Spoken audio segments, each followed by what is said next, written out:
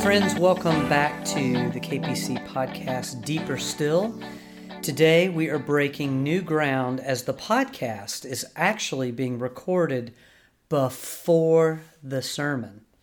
And that's because Jane and I are going to be out of town next week. So the title today is it is all about forgiveness. It's about unforgiveness, actually. So we're going to be talking about unforgiveness, and I think from an angle that many of us perhaps have never considered it from, which, believe it or not, is going to be a biblical angle. So, can we get started, Jane? Sure. Please. Okay. In Scripture, one of the things you find with kind of the predominant underpinning of this whole topic is that we are forgiven. Period.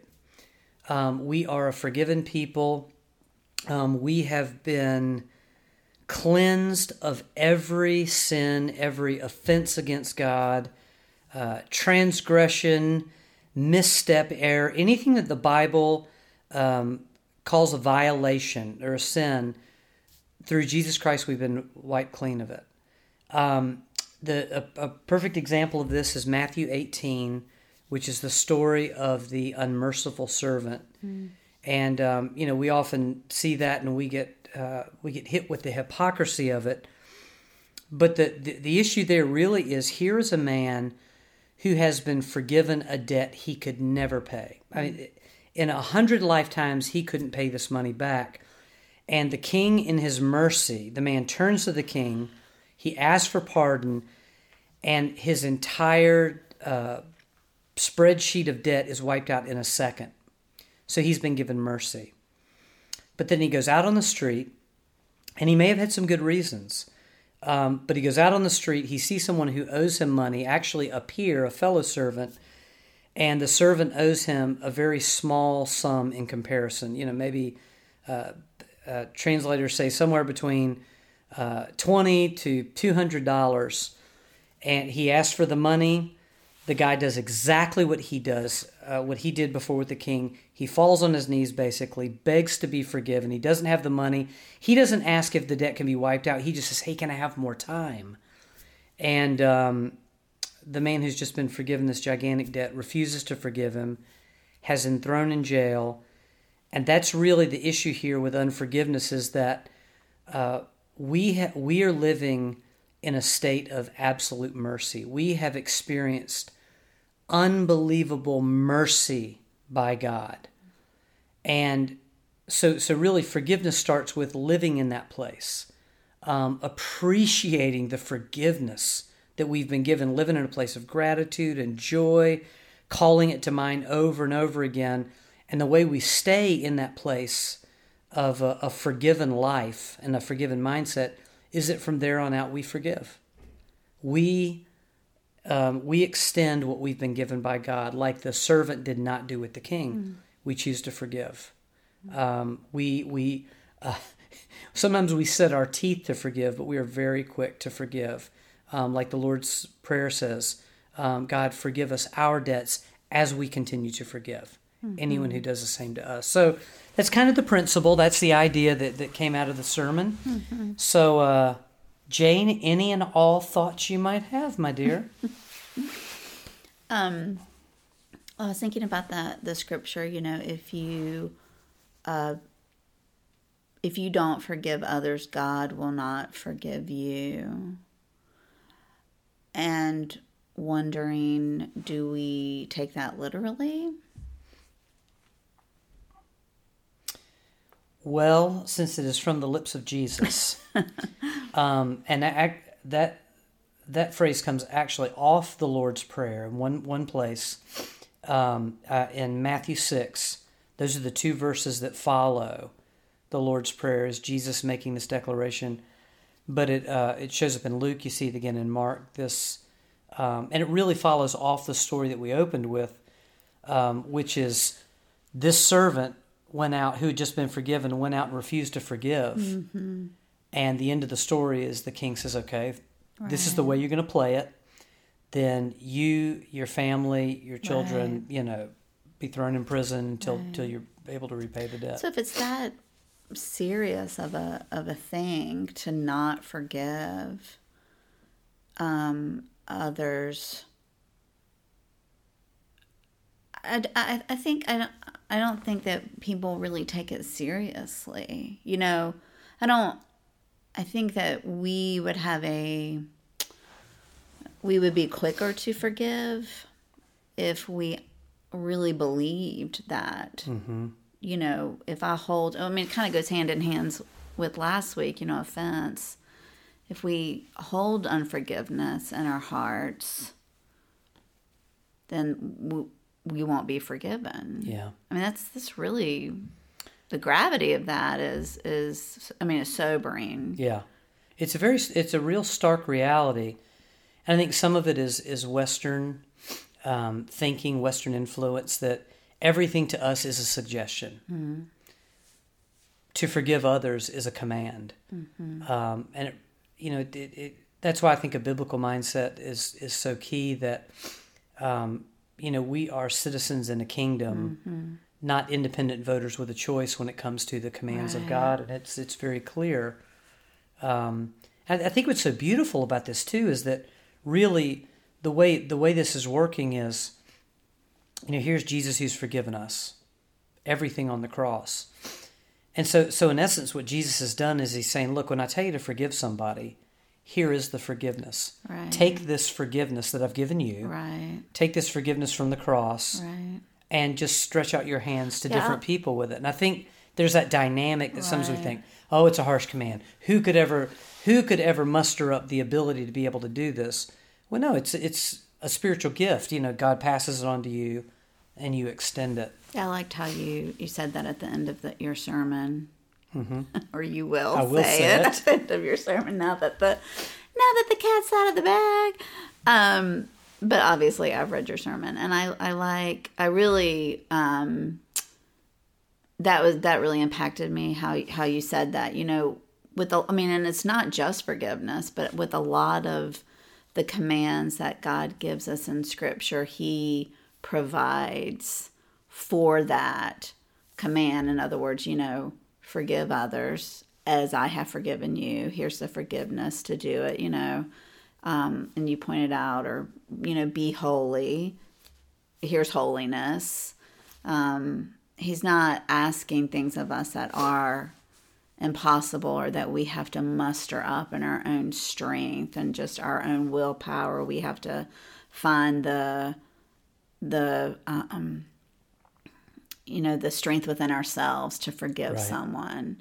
Well, I really don't think that's possible. I don't think that you can forgive unless it is completely Spirit initiated. I think it's a miracle to be able to forgive someone. Mm-hmm. It really is. And of course, there are things that happen to us that are maybe easier to forgive. People do things to us and they don't mean to do those things, of course, and then there's horrible things that happen that people mean to do to us, right? Sometimes. And right, exactly. And to be able to forgive any and all of that, it's just, I really do think it's a miracle. Yeah, and I think it's brilliant you point that out, because one thing we love to do in the evangelical church is we love to say, when it came to my salvation, I didn't save myself. It was an absolute gift of God. But then we'll turn around and we'll take all the commands of God and act like we have to figure out how to live those out. Like Jesus says, love one another. And what he's saying is, look, I have loved you. I saved you in love. I filled you with my love. You are the beloved. Mm-hmm. Love people with that love. Love people with what I've given you. But you've got to enter into that miracle relationship with God to get it. And I think it's true of all the things of God. But we love to get legalistic very quick. I've got to pull this off in my strength. I've got to be smart enough, holy enough. Mm-hmm. And everything is literally getting it from God, getting it from the Word of God, and then turning with it to to live it out. It's not our strength, not our power, Right. not even our idea. I mean, we're told, in Scripture before we take communion, to if you know before you come to the Lord's table, if you know someone else has something against you, do whatever you can to make it right before. Which kind of leads to another point. What do you do when you ask someone for forgiveness? So the shoe's on the other foot now. Like maybe we have wronged someone, and intentionally, unintentionally, whatever, and you go to that person and ask for forgiveness, and there is no reconciliation. There is no. Yeah. Like they don't forgive you, at least not immediately, and then later when maybe they're able to, but as far, you know what I mean? Like there's no communication, like I've forgiven you. What do you do with that? I do think that's the beauty of, and the relief of the command to forgive is that it's only on us. It's great if I ask you to forgive me and you forgive me. But if you don't, that then is on you. And that's kind of the point of it is I'm to forgive.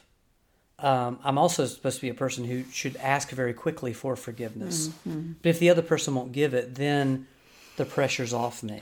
Now I should hang in there and love them.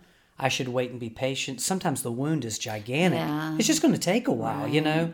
I do something, astronomical, and sometimes I'm sorry, will you forgive me? Right. There needs to be some healing first, like you said. But in the end, it's my job to forgive, right. To be a person who seeks forgiveness. And I think it's important to say that some forgiveness, it is a journey, like much of our walk with the Lord. It's a journey, and there are some things that take longer to forgive, but I think the point is to be on that journey towards forgiveness, confessing with our mouth, that we do forgive, and then continuing to confess until it really does become truth. It does become our reality that we have been able to forgive. I mean, I know you and I both have been in that place before where forgiveness, it took a while. It took a lot of prayer, and it does take healing. Sometimes you have to get healing. Mm-hmm. But I think it's interesting that sometimes relationships aren't necessarily restored, right. Though, even if forgiveness takes place. Yeah. Yeah, I think, too, a lot of times with forgiveness, and usually I think it's in proportion to the magnitude of whatever, how large the offense or the injury was. Sometimes there's a battle with flesh, too, with forgiveness. Like, you say the words. Mm-hmm. And the next day, you still feel all the pain you felt the day before. And I love that you say that, that forgiveness is something we have to persist in sometimes. We got to keep praying. I mean, several of those situations in my life where, with you, I said, God, I forgive them. It pops back up again. But you just hang in there, lean in there. And then, two, there are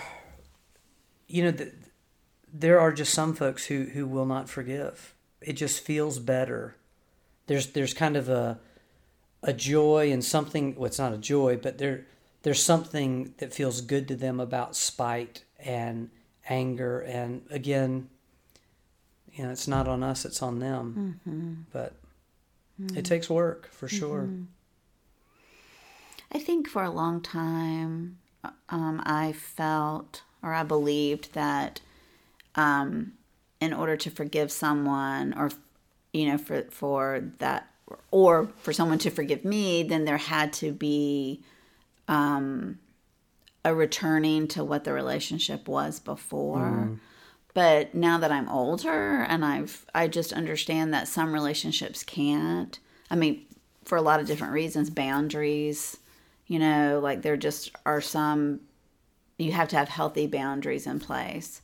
So if someone has repeatedly wronged you and you continually forgive them, which we are to do, that doesn't mean necessarily that you have to re-enter back into a relationship with them. But I think I would feel guilty over that. I would feel, oh, well, I must not have really forgiven them because I don't trust them anymore. Or, I don't find myself able to confide in them the way I did. Or, because, just a situation I'm thinking of specifically, like trust was broken. And so then I feel like, oh, well, if I've really forgiven them, then that means the relationship's going to return to what it was. But that's not true.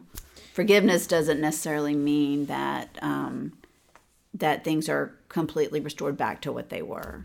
Yeah, and some of that's just the repentance in the other person.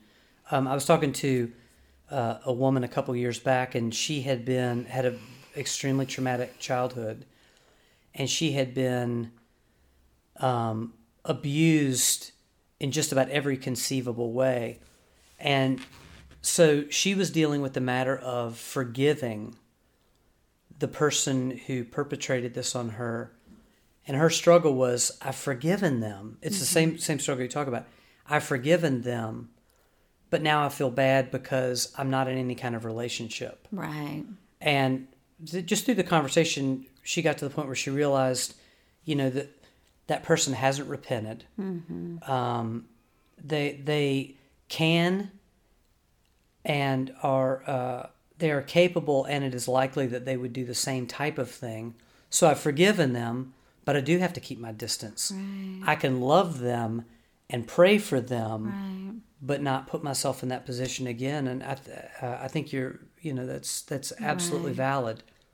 But without holding things against them, like, I forgave you, but I'll never talk. That's a totally different thing. Well, then that wouldn't be true forgiveness. Right. Because I think what's a miracle and what's amazing about it is that I do believe you can have a genuine love and care for people, that have wronged us. And you've forgiven them. You don't re-enter into the relationship the same way, but you can. And that's the miracle part. You can really love them and pray for them and bless them and want the best for them. Right. That doesn't mean that you have to be in a relationship with them. And that's what I have learned. And I feel like that's really freeing, because I think that, just like I just said, it's bondage to feel like, well, forgiveness equals relationship. Not necessarily. That's exactly Some right. relationships do need to be restored. A husband and wife relationship could be restored. I mean, there are relationships that can be restored through true forgiveness, and you definitely want to work towards that. But then there are other relationships that you can let go of. Okay, but so the key to the restoration of relationships, where both sides are able to come together and share a depth of relationship again, and for it to be as good or better, is repentance. And that's what's gigantic, because without repentance, the marriage is going to fall apart, or the marriage is just going to go dead, even if they stay married. Two friends, how can they come together without repentance and reconciliation? So, along with forgiveness, there's the act of forgiving, but for it to be as good or better, there's got to be repentance on both sides. Yeah, absolutely. And that's the key. You're right. Is that we can forgive. That's our responsibility, to forgive always. There's never a situation where we are let off the hook in forgiveness. Yeah. Absolutely.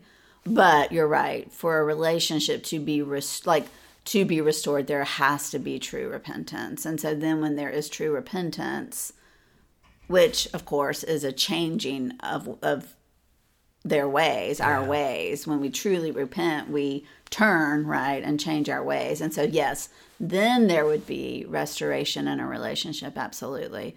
But if that doesn't happen, then letting go of those relationships is okay.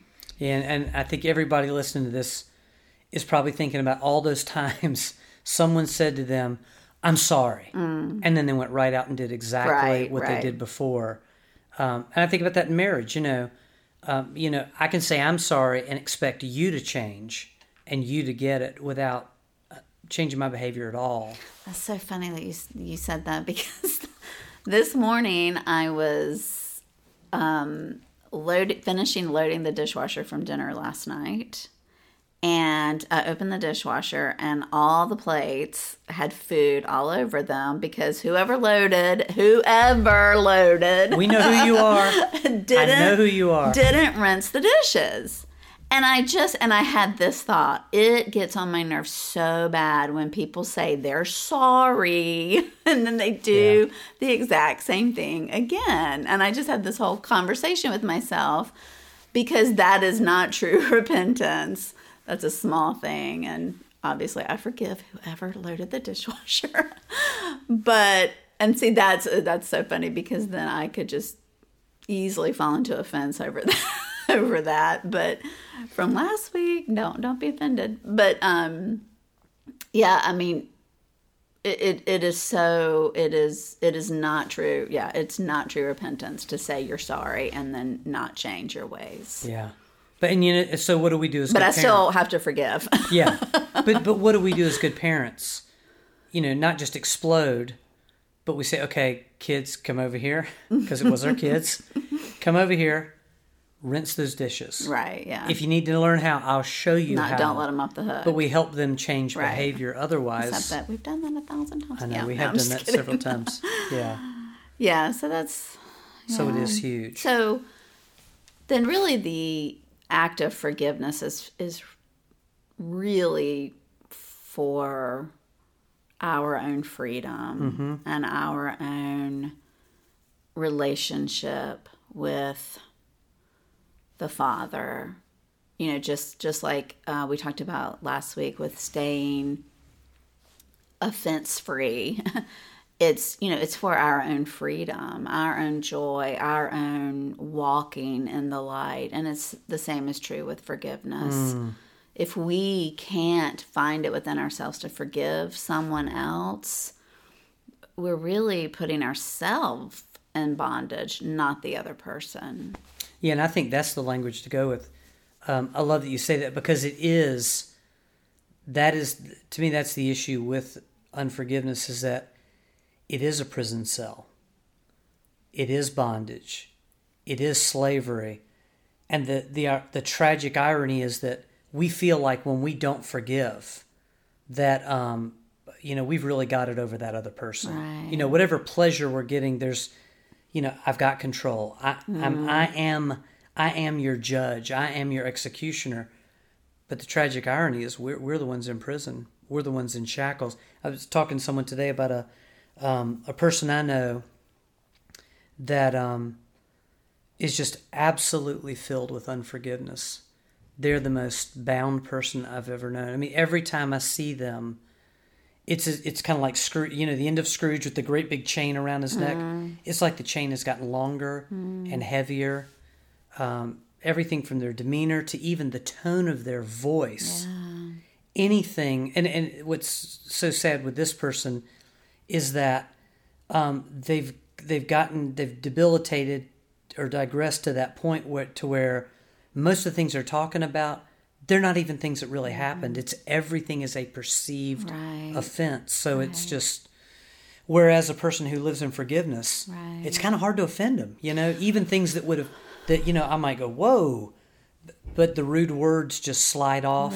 The insults don't stick. They've forgiven. They're living such a forgiving life that they don't get offended in the first place. And that's that's just freedom. Yeah, that is freedom. And I think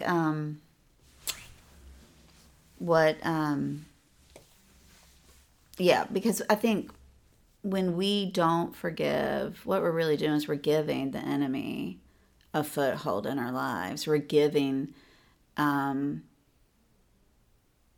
Satan an open door, really, into to put us in more and more and more bondage as we just fall deeper into. I mean, that's that example it's just a perfect example of what happens to us. Our mind gets clouded, our emotions get clouded, things are way blown out of proportion. They're not as bad, and maybe it started with a genuine painful offense, a painful hurt in someone's life, but then it grows and it grows and it grows. I mean, I've been there in my own life, and and had to really work through that forgiveness. I mean, we're not saying that this is easy necessarily. It can be, but it's not necessarily easy. There are a lot of things that are really difficult to forgive. Yeah, and I think that's why reflecting on Jesus is just so critical to this. You're just looking at taking a good long look at his life. Mm-hmm. And I've mentioned this before, but when you think about what happened to him, insulted, lied about, schemed against, falsely accused, arrested, beaten, mm-hmm. pierced, mm-hmm. crucified. There have been many times when, and I'm learning to get better about this, of thinking about whatever it is that I feel so much anger and unforgiveness about, and going, does my issue begin to mm-hmm. rise to the level of what Jesus went through? Yeah. And then, too, I've been forgiven of everything. Mm-hmm. Can I really refuse to forgive? So some of it, I think, is logic. It is common sense. It's reflecting on the life of Jesus. And like you just pointed out, I think it's also being very aware, like the war on drugs in the 80s. Part of the reason a lot of kids didn't do drugs was because of that egg frying in that pan. This is your brain on drugs. It was, there's a real consequence to this. But as you pointed out, the consequence of unforgiveness is just deadly. Mm-hmm. It's darkness. It's poisoned relationships. It's an existence versus mm-hmm. a life, and unforgiveness is just, it's not worth it. It's like drugs in the 80s. The high is not worth what it's going to do to your life and your body. So, I know. Well, drugs today still. Okay. Yeah, but they definitely were using that fear campaign. But it's good to have a holy fear like that. Yeah, of the consequences of unforgiveness right. in my mind, in my life, in my relationships. One other thought I had, I think that's interesting, is that before you can forgive someone, you actually have to acknowledge that you've been hurt, mm-hmm. that you've been wronged, which I think can be almost the most difficult thing to do for some people. For some people, I mean, I'm sure we know. I know people in my life. I've been that person before. That's like, oh no, it's fine. I'm fine. That didn't hurt me, or we don't admit, right? When we've rightly been hurt. Like there's a real forgive, hurt, offense that's happened to us, pain, abuse, all kinds of things. But we can't forgive if we actually can't even admit that. Yeah, I think it's the whole nature of confession. We tend to think of confession just in regards to sin, but what is confession? It's holding it out there, holding out what I did before a holy God who takes it away. I think the same is absolutely true of traumatic things, whether, it's light trauma of being insulted or embarrassed or kind of wrong, or whether it's a huge, gigantic thing. Confession's involved, that before a holy God we say, Lord, here it is. Or to a friend, I should say, and also to a friend, because God always needs to be involved in this.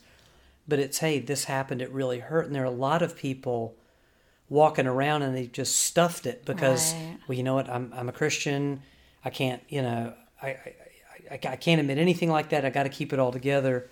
But confession in regards to pain and unforgiveness, it's absolutely part of it. Right. And I really think that can be the most difficult part of the whole process. Yeah. Because it's very vulnerable, to admit that you've been hurt, that you've been wronged.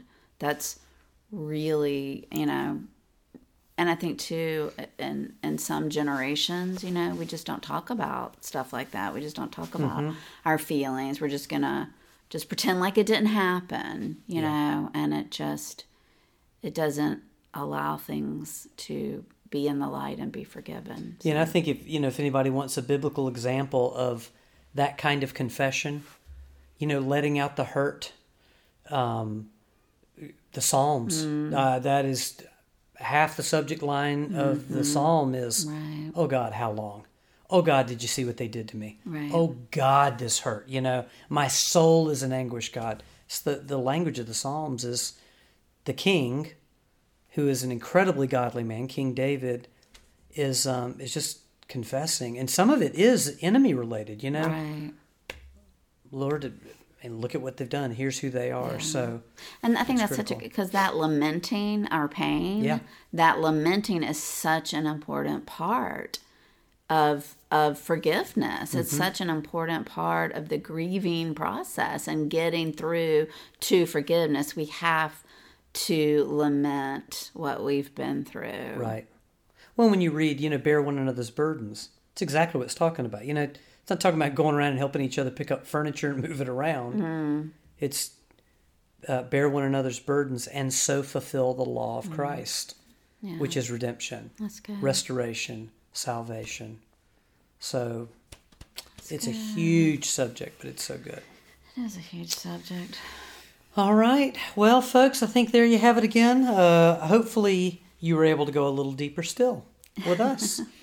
Join us next time as we talk about Mark's next sermon, which I will not give away the title to. So that'll be concluding the 4-part series on the things we leave behind. That's right. So we're leaving shame, offense, and unforgiveness behind. And then the last one Mark will talk about in about 10 days. Yeah, that'll be great. God bless you, my friends. We'll see you you'll hear us next time.